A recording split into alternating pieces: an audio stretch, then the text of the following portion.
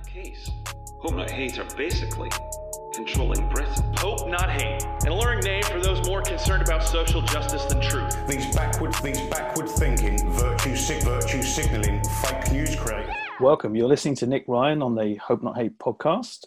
We've got a new edition of the Hope Not Hate magazine coming out, and it's looking at the multifaceted nature of extremism and threats to democracy in the USA today. I'm delighted to say that I'm joined by an old friend, Heidi Beirich. She's one of the foremost experts on the extreme right in the USA today.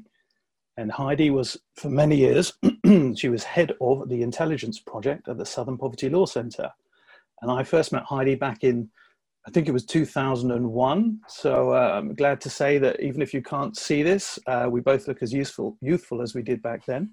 And Heidi kindly hosted me during research for my book Homeland, which was my kind of whirlwind tour through the stranger corners of the far right, and which came out a few years ago now. But anyway, Heidi, I'm delighted to welcome you to the podcast and glad to have you with us. Oh, Nick, it's wonderful. And it is nice to see an old friend. So thanks for having me. No problem. It's lovely to see you as well. So Heidi, today you're co-founder of something called the Global Project Against Hate and Extremism. That's right, isn't it? Yeah, we just launched the project in July, and it's really an attempt to look at the extremist movements that I dealt with for years at the Southern Poverty Law Center, but from a more transnational and international perspective. We're really excited about doing work against the radical right in places where maybe that work isn't being done, or to highlight the work of others who are already doing work in those places. And we're hoping to bring our contacts to bear in, like, the tech world, for example, to uplift, the work of others in places that don't get the attention that they deserve. So in some ways, it's an exciting time to be launching a new venture, but also maybe it's indicative of the kind of the growing nature of the threat, the fact that there's so many organizations and experts needed now. It feels to me like there's more of us out there looking at this, but of course, the threat we're dealing with feels much larger than it did, say, 20 years ago. Oh, I don't think there's any question, right? This is now, at least if we're talking about white supremacy, it's an international movement. It's rooted in multiple countries. The extremists that we're dealing with don't view themselves as Americans or Brits or Swedes. They think they're part of, white pride worldwide, right? A worldwide movement. And yeah, sadly, there are far more of us who are experts now on this movement. There's lots of very talented, young academics who are studying this material. And the fact of the matter is that's because there's more of it. I'd hoped when I started working at the Southern Poverty Law Center back in 1999 that there would be a time when I was still young that we'd shut our place down, right? That this would be over. I didn't think I'd be sitting here 20 years later looking at, an attack in Christchurch against Muslims, attacks in Germany against immigrants and Jews, attacks in the United States at a Walmart in El Paso. I mean, it's really, it's a little insane that this problem has metastasized the way it has. So yeah, you're quite right. If we try and say what's the problem in one country, we can't really divorce that from what's going on in another country, or of course online, which is where a lot of this stuff seems to sort of fester. I think that's right. I mean, you can't look at the threat of white supremacy from a domestic frame in any country any longer. It's a little bit more akin to like ISIS or Al Qaeda or something, right? I mean, they're non-state actors, obviously, but they have international reach, international organizing ability, international chapters, depending on what group you're talking about. The same propaganda shared across regions, and specifically propaganda around the Great Replacement and the idea that, white people are being genocided by immigrants in various places. And you just pointed out, it's the internet that got us to this place, because back in the 90s, or even when you came and visited me in the early 2000s, we were concerned about hate websites. We couldn't ever have imagined social media being able to propel the radicalization of thousands and thousands of people across the world. And, when I think about it, I think of it like Hitler using radio back in the 30s to radicalize the German population into anti-Semitism before radio was, when there was a clampdown after World War II to put some constraints on things like hate speech and whatnot. And it was a new technology. Then we have this new technology, And it's only within the last couple of years that the mainstream platforms are even thinking about the fact that they need to ban hate speech because it's poisoning people's minds.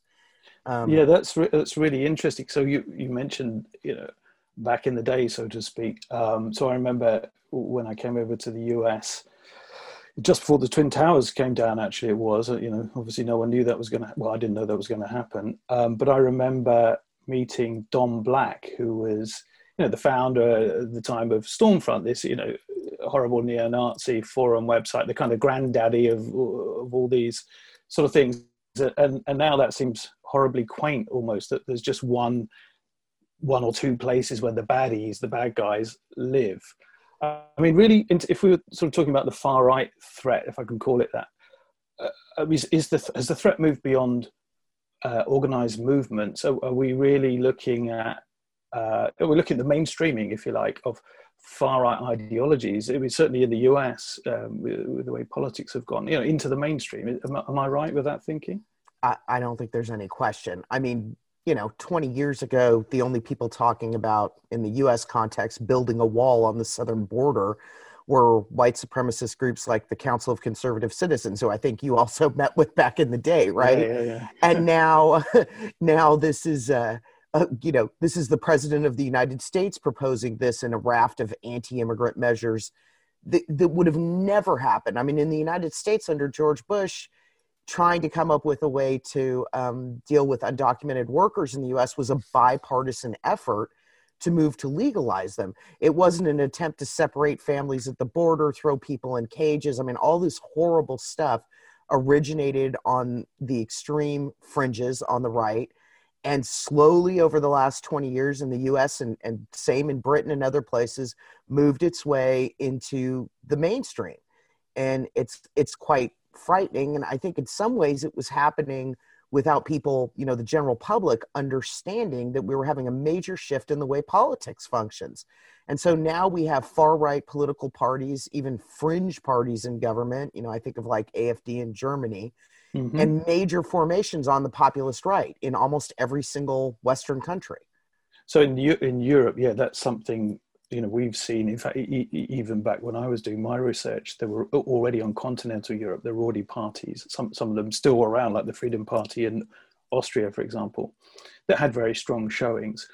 But you're right, the US, not so much, but something must have been going on. I mean, there's broader themes here, aren't there, to, anti-capitalism and, the Democrats, the way that they've had their splits, the Sanders side and whoever else on the other.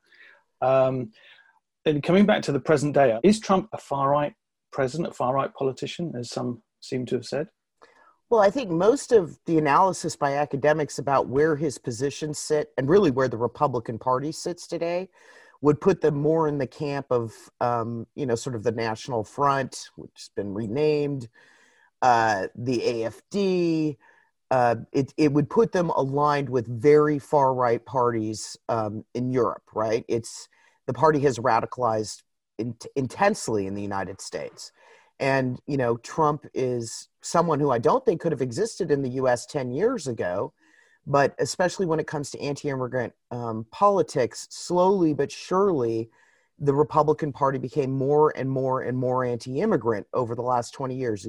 We had the Tea Party arise when Obama came into office, and it became an anti-immigrant force in the party. We had the reactions against Obama, things like the birther movement, conspiracy theories. All this was swirling around, but by the time Trump was elected president, the Republican Party was essentially captured by its extreme right end. And those who, you would expect or hope would speak out against those trends are completely silent. When Trump, just a couple days ago in that horrific presidential debate, he told the Proud Boys to, stand by and stand down, or whatever the exact language was. Yeah, totally. You couldn't get the Proud Boys are an anti-Muslim, misogynistic, white supremacist ranks as bad people involved in violence.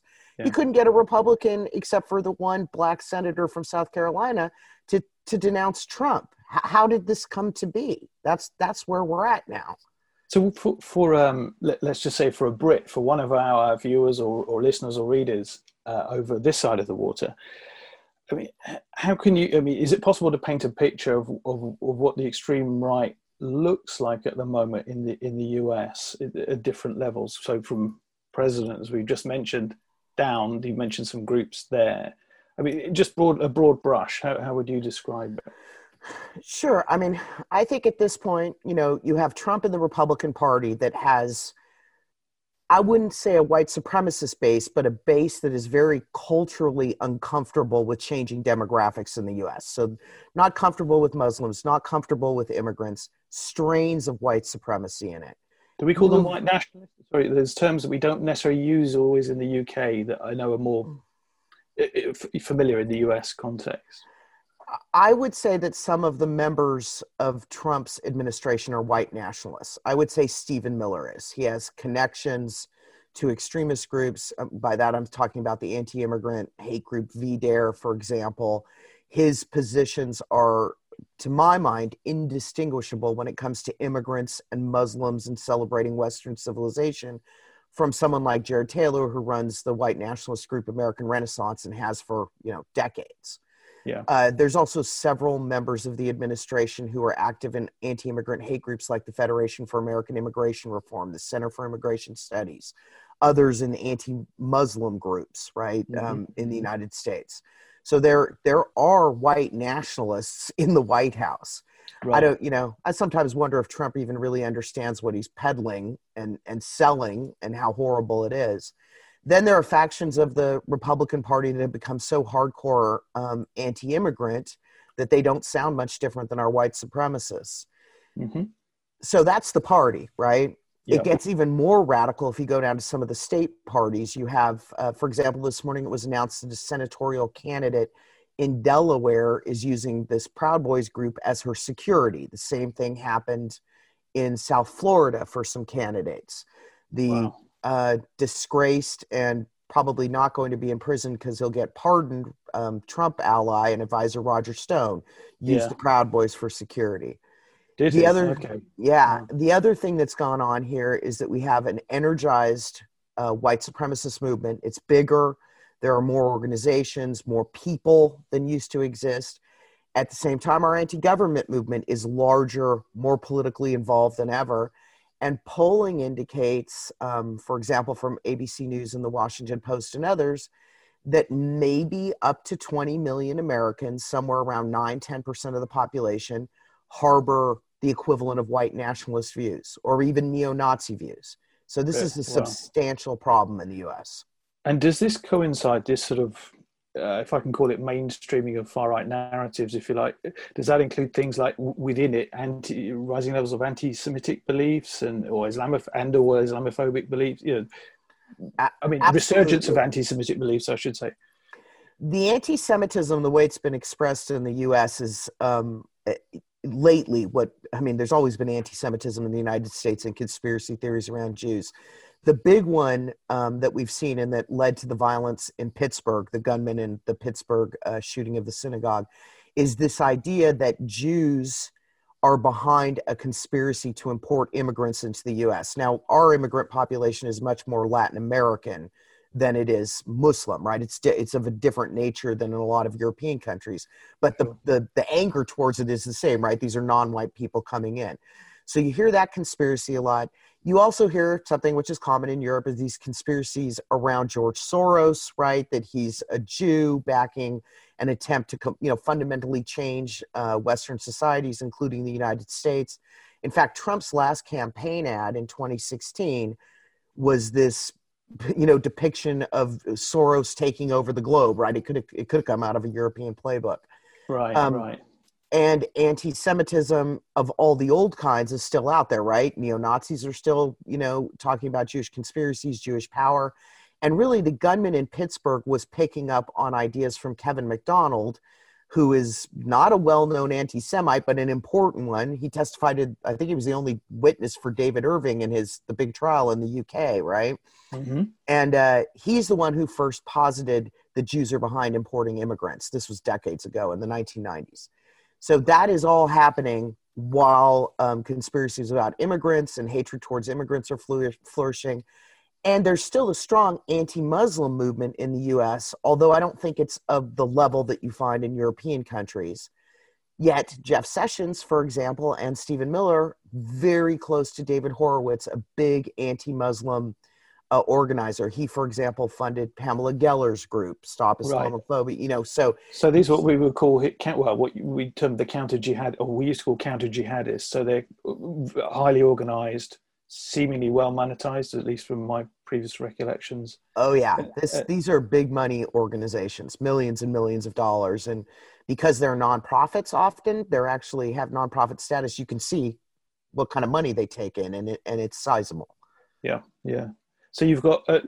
So I'm just trying to understand, and also for for people here to understand that the kind of landscape. So you've got a president and a party seemingly captured by radical right populist ideas. Then you've got you just mentioned that scary number of up to 20 million Americans perhaps believing in I think you said neo-Nazi beliefs, or at least very strong white nationalist beliefs. Then you've got the conspiracies surging, I guess, as well, like here and everywhere else. The COVID-19, the coronavirus seems to have energized conspiracies, accelerated them all over the place. So it's like whack-a-mole, isn't it? People, and I guess we could talk separately about that, what the social media companies should be doing. But so you've got all that proliferating, and again, mainstreaming. And what our guys here talk about, the post-organizational far right. So is that familiar to you? We're not looking, is the danger in movements, or is the danger in the ideas and ideologies, or in the tools like the social media companies being used to spread them? Yeah, you can't look at the world in sort of groups and chapters the way that you used to. The Southern Poverty Law Center puts out this hate map that I worked on forever, that listed organizations, their chapters. And we were very cognizant while we were there that over time, this was becoming less of a good indicator of how these ideas were spreading, how this movement is organized. It's a completely disparate online thing now. I mean, it's a social movement without leadership. It has an agenda, right? You look at the QAnon conspiracies, everybody agrees this crazy stuff. But you don't have card-carrying members of these groups anymore. You have online ecosystems, and really to study them, and I know this is something that Hope Not Hate has done repeatedly, you have to look at that online world. And as they shift off of the mainstream platforms, recently as you get people deplatformed and whatnot, well, then you're really looking at, Telegram chat rooms, and this isn't about organizations anymore. This isn't the old school, the FBI can go infiltrate a group, right? Those days are over. It's hard though, isn't it? I mean, I find it just for myself. It's hard. Also, say with the whole online world, the whole online sphere, it's getting into a kind of younger mindset as well. At least from my perspective, is understanding the terms and terminologies, what goes on, shit posting and trolling. Trolling, obviously, I'm aware of from being on the internet for a long time, but there's a lot of stuff. And when I interviewed this guy Caleb Kane, who now works for the American University, I talked to him about his journey, following all people like Stefan Molyneux and Lawrence Jared, who you mentioned earlier, Jared Taylor, American Renaissance, and others. He was sucked into this world, and it was coming through a prism of men's rights, self-help,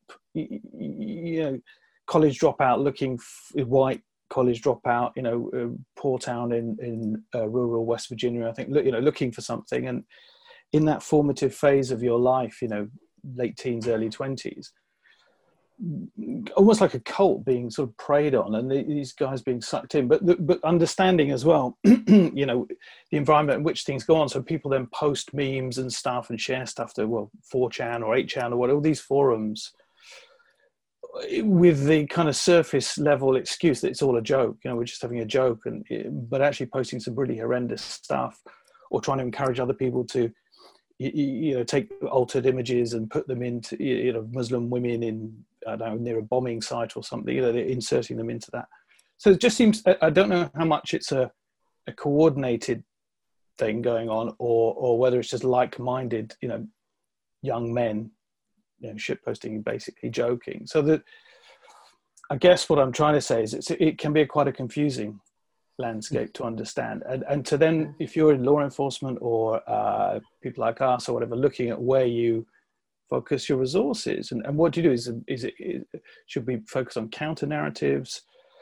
Should we focus on, young people, young men, and, look at why people are, claiming they're incels or whatever, or, where should we look and how should we intervene if we can intervene?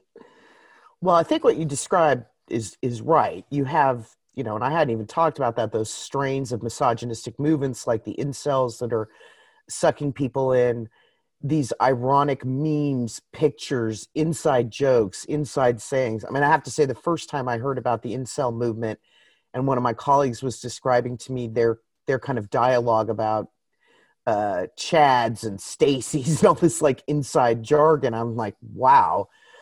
I think the intervention points are a lot more complicated. This is no longer just a law enforcement issue. And I know the folks over at American University are trying to figure out ways, to do de-radicalization work. And so are many others, do counter narratives work, whatnot. I mean, the one thing we know is thousands, maybe millions of young white men have been sucked into these universes in recent years. In their extreme form, we end up with a Brett and Tarrant or what happened in Christchurch. But there's a lot of, or Alec Manassian in Toronto with his van attack against women. But there's a lot of lower levels of this. And because the web metastasizes this information and allows it to flow all over the place, and it allows for 2, 3, 4, 5-way communication in a way that radio and television don't, we've got a radicalization problem on our hands and the need to learn more about how to de-radicalize people. You talked about quite a few different techniques. Counterterrorism, counter narratives, interventions at schools, advice to parents and so on. I think the truth is that we're all just starting to figure those things out, right? This has been going on for a while now with all these people getting sucked into these movements. Now there's a push to figure out what is the smartest and the most efficient and effective way to draw people out. And I don't think we know. There's a lot of experiments going on, but what I do know is it needs to be figured out. In other words, the amount of this content needs to be reduced as much as it can on the mainstream platforms so people aren't sucked further into it. Of course, we can't do anything about Telegram. We can't do anything about VKontakte, right? VK. But we can do something about the places where the audience reaches the largest. In other words, at least on Telegram, you're kind of preaching to the converted. You're not converting. But we got to figure out a way to get people out of these movements, and it's not going to be easy, and that work is pretty nascent. Although there are things to look at for folks that have worked to de-radicalize, like people who got into ISIS or Al-Qaeda as models. So should we be focusing on those people who might go over the edge, for example? So you mentioned the Christchurch terrorist or the guy in Walmart, the Walmart killer or whatever, or the Pittsburgh shooter, all those things, the Dylan Roofs. Is that the danger? Is that the worst danger? So lone actor terrorism, effectively somebody buys into this ideology, may not be part of an organized movement as such, but absorbs it buys into that whole kind of internet culture thing, so the live streaming of the attack and the messages on the weapons. So is that where the danger is, or is it the Proud Boys or Boogaloo Boys, or people on the kind of street level, or I'm asking you to sort of say where you would point your lens, or back at the established parties. Well, it's sort of a hierarchy of terribles, right? Are we more concerned with the lone actor who's going to kill 50 people in a mosques in Christchurch? Or are we concerned about, street violence in Portland, coming from the far right? Are we concerned about hate crimes, which in the United States we have terrible data on and don't really know? Are we concerned about sort of just general discrimination that results from people being involved in these movements that affect people of color all the time? These are all serious outcomes of people, picking up and sucking in strains of white supremacy or misogyny or anti-Muslim thinking, all of which are pretty bad, right? And there's also the issue of the destroyed lives of the young white men who get sucked into these worlds, right? And I'm not talking about just if they do horrendous acts like Dylan Roof did, just their general lives are going to be ruined by this thought process. So I don't know, but what I do know is it took a really long time for the U.S. government agencies to accept that this was a problem. And, you know, although at this point the FBI has said that, the Department of Homeland Security, National Counterterrorism Center, State Department, we've got a president who doesn't seem to think that white nationalism matters at all. That could change depending on the election outcome in November. And then maybe we'll get to being serious, at least in this country, about dealing with this problem. So were you shocked when President Trump said in the debate with Joe Biden the other night, his comment, effectively being seen to defend or encourage even the Proud Boys, and then quickly offering his view about Antifa and the left or whatever, you know, this whole framing of BLM, you know, Black Lives Matter protests being simply something of the hard left. So this is politics as well, isn't it? This is to do with presumably appealing to a base of voters, maybe part of that 20 million or within that, for whom these ideas take hold. But did it surprise you to hear him use that language?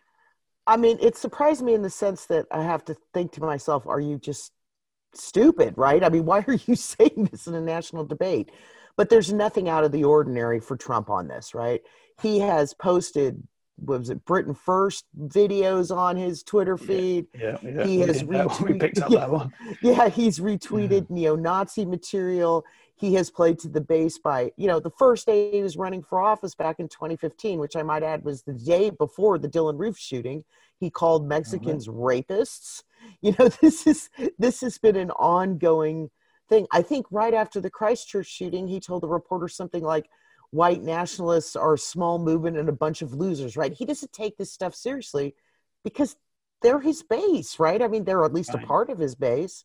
So, you know, the best thing for trying to deal with this problem would probably not having this person as president, right? Because he's impeding efforts to take this seriously. But Heidi, where do sort of various law enforcement and security agencies in the US, where do they focus in terms of the extreme right? Do they have a focus? I seem to remember Department of Homeland Security didn't look at domestic terror from the extreme right. Am I right in that? What's the situation now? Yeah, so for years under Bush and Obama, the Department of Homeland Security just ignored this threat. They actually dismantled a right-wing intelligence unit run by Daryl Johnson, a law enforcement guy here in the U.S. in the early years of the Obama administration. It really wasn't until about 2014 that Obama started taking white supremacist terrorism seriously. There had been an attack on a Sikh temple by that point, some Jewish community centers in Kansas, and it was really just at the highest levels of the Obama administration. Okay. Interestingly, though, by this last year, even with Trump in office, all of the major outfits, like I said, National Counterterrorism Center, DHS, FBI, and the State Department have singled white supremacist violence as the number one domestic terrorist threat in the U.S. and admitted to its international implications. All this while Trump is ranting about Antifa and saying it's the far left that's the problem. I mean, it's just essentially absurd what Trump is saying, and nobody agrees with it. It seems just crazy. It seems like it's saying black is white and white is black. You've got all your own experts telling you something, and you're just completely spinning it in the opposite. It's true. And all the while, I mean, remember, Trump is the one who ginned up the anti-lockdown protests, right? Oh, yeah. Tweeting about it, like come out in the streets. I mean, we weren't a month into our shutdown, I think, when that started. And that brought those groups like the Boogaloo Boys and the militias onto the street. And then, actually, that's a really interesting point. Sorry to interrupt you, Heidi. I was just thinking of the UK people. So I forgot to mention, and you did mention earlier, that there's separate to what I might call the far right, in my understanding, there's a whole thing. We could talk about militias, anti-government movements, patriot. So there's a welter of different I guess, groups, movements, trends out there where people basically don't like the government, don't like the federal government in the US, don't trust it. And that's got a long history, hasn't it? Yeah, this movement's been around at least since the 1970s when Carter was in office and didn't like him, then didn't like Clinton. Of course, Timothy McVeigh, right, the Oklahoma City bomber, he attended militia meetings. The interesting thing that's happening today, though, is usually the militias hate the federal government. They hate Democrats more than they hate Republicans, but because they think Republicans will protect their Second Amendment rights, right, gun rights, basically. Yeah. What's happened now, though, is this movement is radically pro-Trump. I mean, they have decided that he is a wonderful guy. He needs to be president. He needs to be protected. So the reason you've seen these folks at the lockdown protests, we had that notorious incident in Kenosha, Wisconsin, where militias were on the street and that young kid, Kyle Rittenhouse, killed some folks. These are all the militia people that Trump has called out, and he's caused new militia formations to arise, like the Boogaloo Boys. They weren't around like 12, 13 months ago. And so they went from the anti-lockdown protests where Trump was saying, come out on the streets, let's stop this. They armed people invading like the State House in Detroit. It was just crazy.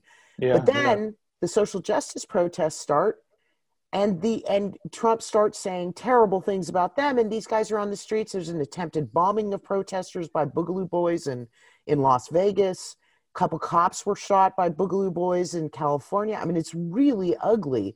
And Trump just keeps ginning up the people who are most likely to be violent. And, it makes me very concerned about the election.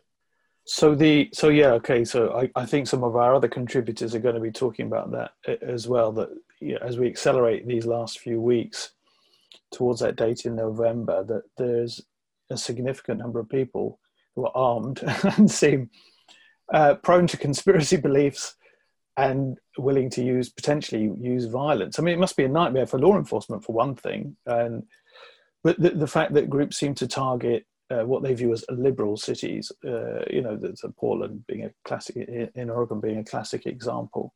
And that's not necessarily new, is it? That's been a bit of a theme, is that right? For at least 2 or 3 years, or maybe even longer. Is that right? Where groups on the extreme right have turned up in order to make their presence known. Certainly the Proud Boys, I think, would have, last couple of years. Yeah, well, of course we had the horrible, I call them white riots in Charlottesville in 2017.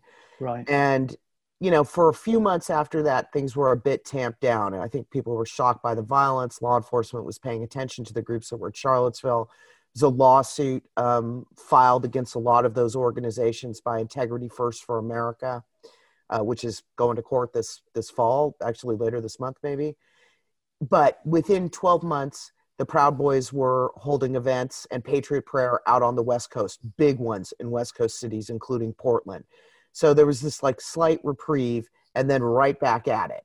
And it's just gotten more and more and more. I mean, at this point, it seems like you can't go through a weekend without some kind of a far-right rally. Like the Proud Boys had a big one last weekend in Portland. And it's not just... What do they want, Heidi, these groups? Sorry to interrupt you. Do these guys, from your understanding, do they simply want to fight? Is it a thing on the street? Do they want to shoot and kill people? Do you think they believe they're genuinely protecting something? Or do you think these are, out and out, neo-Nazis? I think there's some wish to cause mayhem, right? To come out on the streets and put out a show of force to attack their enemies, Antifa, right, which is what they're mostly targeting, to show their support for the president and for right-wing politics. This is all of a mix. Okay. And it's sort of like once you start going out on the street, you keep going out on the street. And there's all this issue with people wanting to show I can wear my, AK out on the streets of the United States. I can assert my gun rights. The politics in the United States right now are so fraught that a lot of it's happening at a street level, which just hasn't been that common, in the past. But here we are. So street-based violence then, or violence by groups on the right is something we should be particularly concerned about. And is that so? Proud Boys and people like that, is that more boots, fists kind of thing? Is that, and is the Boogaloo Boys and others anti-lockdown? Is that more armed Was it, or because I'm trying to understand, are these things all part of the same broad picture, or are they separate? Do people belong to one group and another? I know we said earlier we shouldn't just talk about groups. With the internet, everything's all a bit mixed up. But how do these things all fit together? What's the patchwork look like? I think they all kind of bleed together. I think people. There's sort of a. I want to use my guns. I want to fight Antifa. Or I want to have my guns. I'm going to, quote unquote, protect businesses and good people from the bad guys. Those basic ideas are shared by all the groups that you just listed: Patriot Prayer, Proud Boys, Boogaloo Boys, militia movements like the Three Percenters. So it's a little hard to figure out where all of this is. And all of them are broadly pro-Trump, which is the other part of this, right? They feel like they're supporting the president by being out on the streets. So where does one end and the next one start? It's a little unclear, because they're all mixed up too on the web, right? All these people. I mean, you may have a Boogaloo, well, we don't now, but before you had a Boogaloo Boys Facebook page, but some of those same people are going to be in a militia forum somewhere else. They're going to be on Telegram. It's a mess, basically, if you're trying to tease people apart. I don't think you can put them in particular sort of buckets. Okay.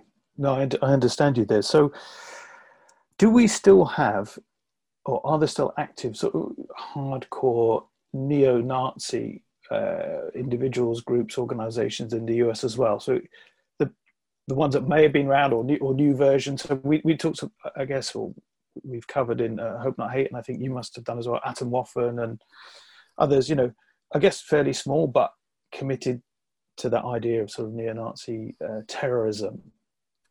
Absolutely. Atomwaffen, which, I think was it 2017 or 2018, their members were responsible for 5 murders in the United States. Of course, they had international reach. They became crushed largely because of the violence, right? They were taken out with court cases. They've sort of popped back up, I think, recently under another name. We'll see what happens. Okay. The base is very similar. These are basically neo-Nazi accelerationist movements. And the guy who runs that or created that is based in Russia, isn't it? No pun intended. There's claims to be some private military sort of guy or something for the US. He was or something. Yeah, he was apparently a security contractor for the U.S. government, for the military. Wow. Which is unbelievable. You couldn't make it up, could you? No, you couldn't. And the fact that the base is the English translation of Al Qaeda, but it's a neo-Nazi group, and when there was arrests, I'm up in North Georgia, the 3 members of the base were arrested here because they threatened to kill an anti-racist couple that lives a few counties from me. Right. There was a Canadian military guy with them when they were arrested. So it shows how international these movements are. And even if the groups kind of get slammed in this way, get investigated, these particular organizations were attracting some really young kids, 16, 17, 18. Yeah. I talked to a counterterrorism person at the FBI a few years ago who was basically freaked out because there was no way for them to know who these kids might be. I mean, you don't have a track record of watching someone who's 15 years old, right? They pop up, they get on the web, and all of a sudden you find them in Atomwaffen. So that's all happening as well. And depending on the outcomes in the election, these are the kinds of people who might engage in mass violence if they're not happy about how things went. That's scary, isn't it? We just did in our recent magazine, and also through our other channels, we put out something about a group here in the UK which called itself the British Hand, which was kids as young as 15, and I think there's been others in other, claiming to belong to other organisations, as young as 13. British kids who are advocating for terror. In that case, they were using Telegram, but they were also using Instagram, sort of somewhat unusually. And it's scary. Obviously, the physical numbers, I think, are relatively small.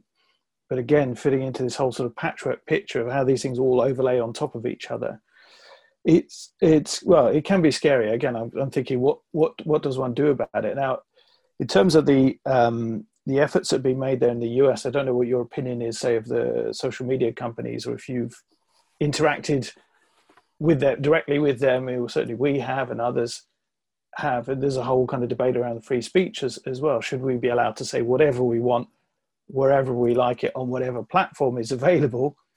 Or as we would contend, if you have the right to freedom of speech, but not necessarily in every possible venue, everywhere, in every platform in the world. Well, I mean, look, I blame the social media companies for the environment that we're in right now. I had been lobbying Google, Facebook, PayPal, Twitter, others for about 10 years.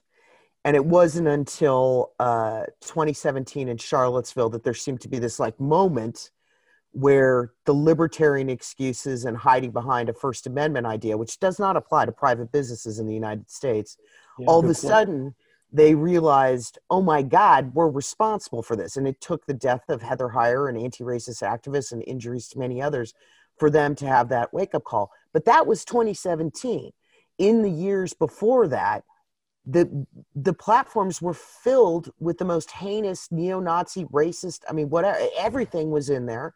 Well, they made money out of it as well, didn't they, Heidi? Do you remember before? Absolutely. A lot of them were even on PayPal, or well, let's say payment platforms, I should say, because I don't want to name all of them. But and it took a concerted effort to convince some of those platforms as well. And they've some of these guys have then created their own ones. Or, in the UK, you had Tommy Robinson, Stephen Yaxley Lennon, is a real name, seemingly making a lot of money and having, a nice lifestyle and constantly traveling or whatever. And so you're sort of thinking, well, where does all the money come from?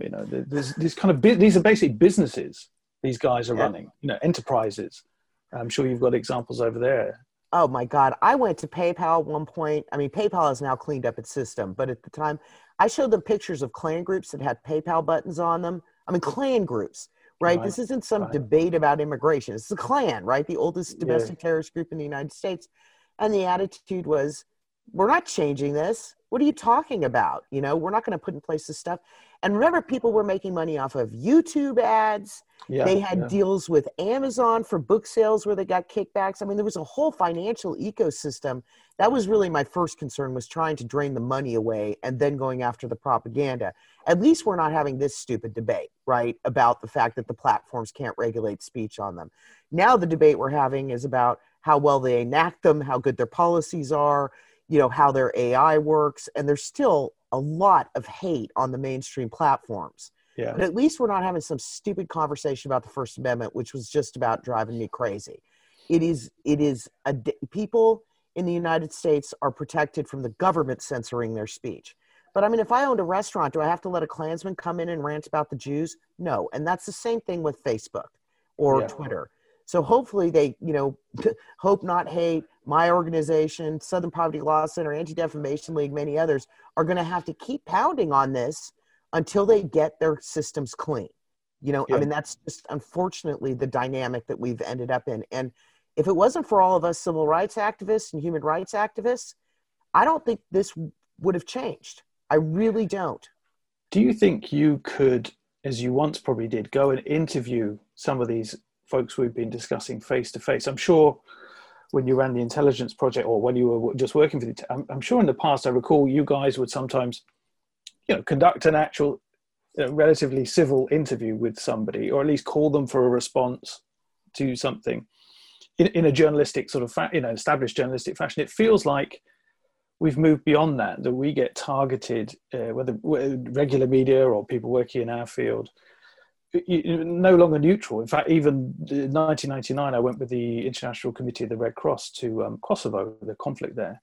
And I remember having a blue diplomatic passport with a big Red Cross thing on it. And of course, since the rise of Al-Qaeda and particularly Islamic State, that was no longer safe either. You could be kidnapped and, killed on some video, for their propaganda purposes. So could you, as you once did, talk to people, is it actually dangerous for you, for us to even try and engage with these people? Well, I think for folks like you and I who are well known and who've written about this for years, and they know what your face is, they know you, right? Yeah. It's probably more dangerous than it was 20 years ago. I mean, I have some odd relationships with some people in the movement just because I've been talking to them for years and years and years, but it's obviously the non-violent sectors of the movement. People like Jared Taylor, for example, suit and tie kind of racist. I think the other difference is you could be threatened in ways that you couldn't be 20 years ago, which is, on Twitter, on Facebook, through electronic means that, you could get horrifically harassed and trolled. And that just, if you made a phone call to a white supremacist back in the early 2000s and they didn't like you and they told you to go to hell and hung up with you, that was usually the end of the matter. That is not going to be the end of the matter anymore. Yeah. So there is a certain, I think it is dangerous. And I think about like that anti-racist couple a few counties over that these base members wanted to kill. Yeah. That's sort of a higher level of threat than I think we saw 20 years ago as well. Perhaps it all sits as well in a broader panoply about just the loss of, it feels like the loss of civility. I mean, you look at how polarized everything feels, particularly in your country, but also here we have Brexit. In fact, I remember when the Brexit vote occurred in the UK, the editor of my Homeland book is an American and now lives back there. And he was sort of going, haha, Brexit, well, you Brits really know how to do it. And then, a couple of months later, 3 or 4 months later, and there's the 2016 election that brought in Mr. Trump. And yes, I wouldn't say it was karmic, but, it felt very strange. He shouldn't have been mocking you for Brexit. We went down the same rabbit hole, right? Yeah, well, people have their opinions, I guess. But let's just wrap things up, come to the end. So, tell us a little bit before we go about your organization and the global, is it the Global Project Against Hate or Hate and Extremism? I just want people to know. It's Global Project Against Hate and Extremism. Good. And where can they find you online? Globalextremism.org or at Global Extremism on Twitter. Those are both places you can find our reports and information about the organization. Great. And what are you setting out to do with the organization? Well, our interest is trying to, focus a little bit more on white supremacy and other kinds of extremist movements like anti-LGBTQ or anti-Muslim, but from a transnational perspective, not a domestic perspective, which is what I did for years at the Southern Poverty Law Center. We want to explore more the connections among groups across borders. So our first report, for example, was about Generation Identity, right? The racist organization has chapters in multiple countries and a presence in many places online. Our intention was specifically to get anybody connected to the Great Replacement Theory and the attacks like Christchurch and others deplatformed, which we were able to do with Twitter. We just don't think that should be in places where recruitment from the general public is easier, right? I mean, there's nothing I can do about, Telegram. So that's the purpose of the organization. We've done some work in Poland with the Never Again Association, which is wonderful, looking at anti-LGBT and anti-Semitism basically online in that country, because we found that the tech companies don't pay attention in the same way to places with, different languages, non-English, or like the ones that they're most familiar with, say Spanish, Polish and Hungarian and things like that. They're not looking at hate in the same way. So we're trying to uplift the work of others who are taking on those issues. The tech companies claim they have global policies, but let's just face it, the enforcement is different. And actually our last little bit of work has had to do with Facebook and anti-Muslim hate in India. Wow, that's a big topic. That's a really big topic, isn't it? There's been this big scandal about the head of policy over there being close to the BJP party and Narendra Modi, and so we're trying to say that anti-Muslim hatred is particularly bad on Facebook and has been for a long time, and it's this isn't just about hate crimes. This is like the Rohingya genocide. I mean, this got to stop. A lot of people are dying from it. So those are the kinds of projects we'll be working on, but we've only been around for a couple months, so we're just getting on our feet. Well, I think you'll have more than enough work in front of you, Heidi. Sadly. Sadly, I know your brilliant work ethic and your knowledge and experience, but also sadly because of the extent of the problems out there. So unless I've missed out anything really, really obvious, which I may have done, but if I haven't, I'd just like to say thank you, Heidi Beirich, for joining me on the Hope Not Hate podcast. Oh, thanks, Nick. This was fabulous.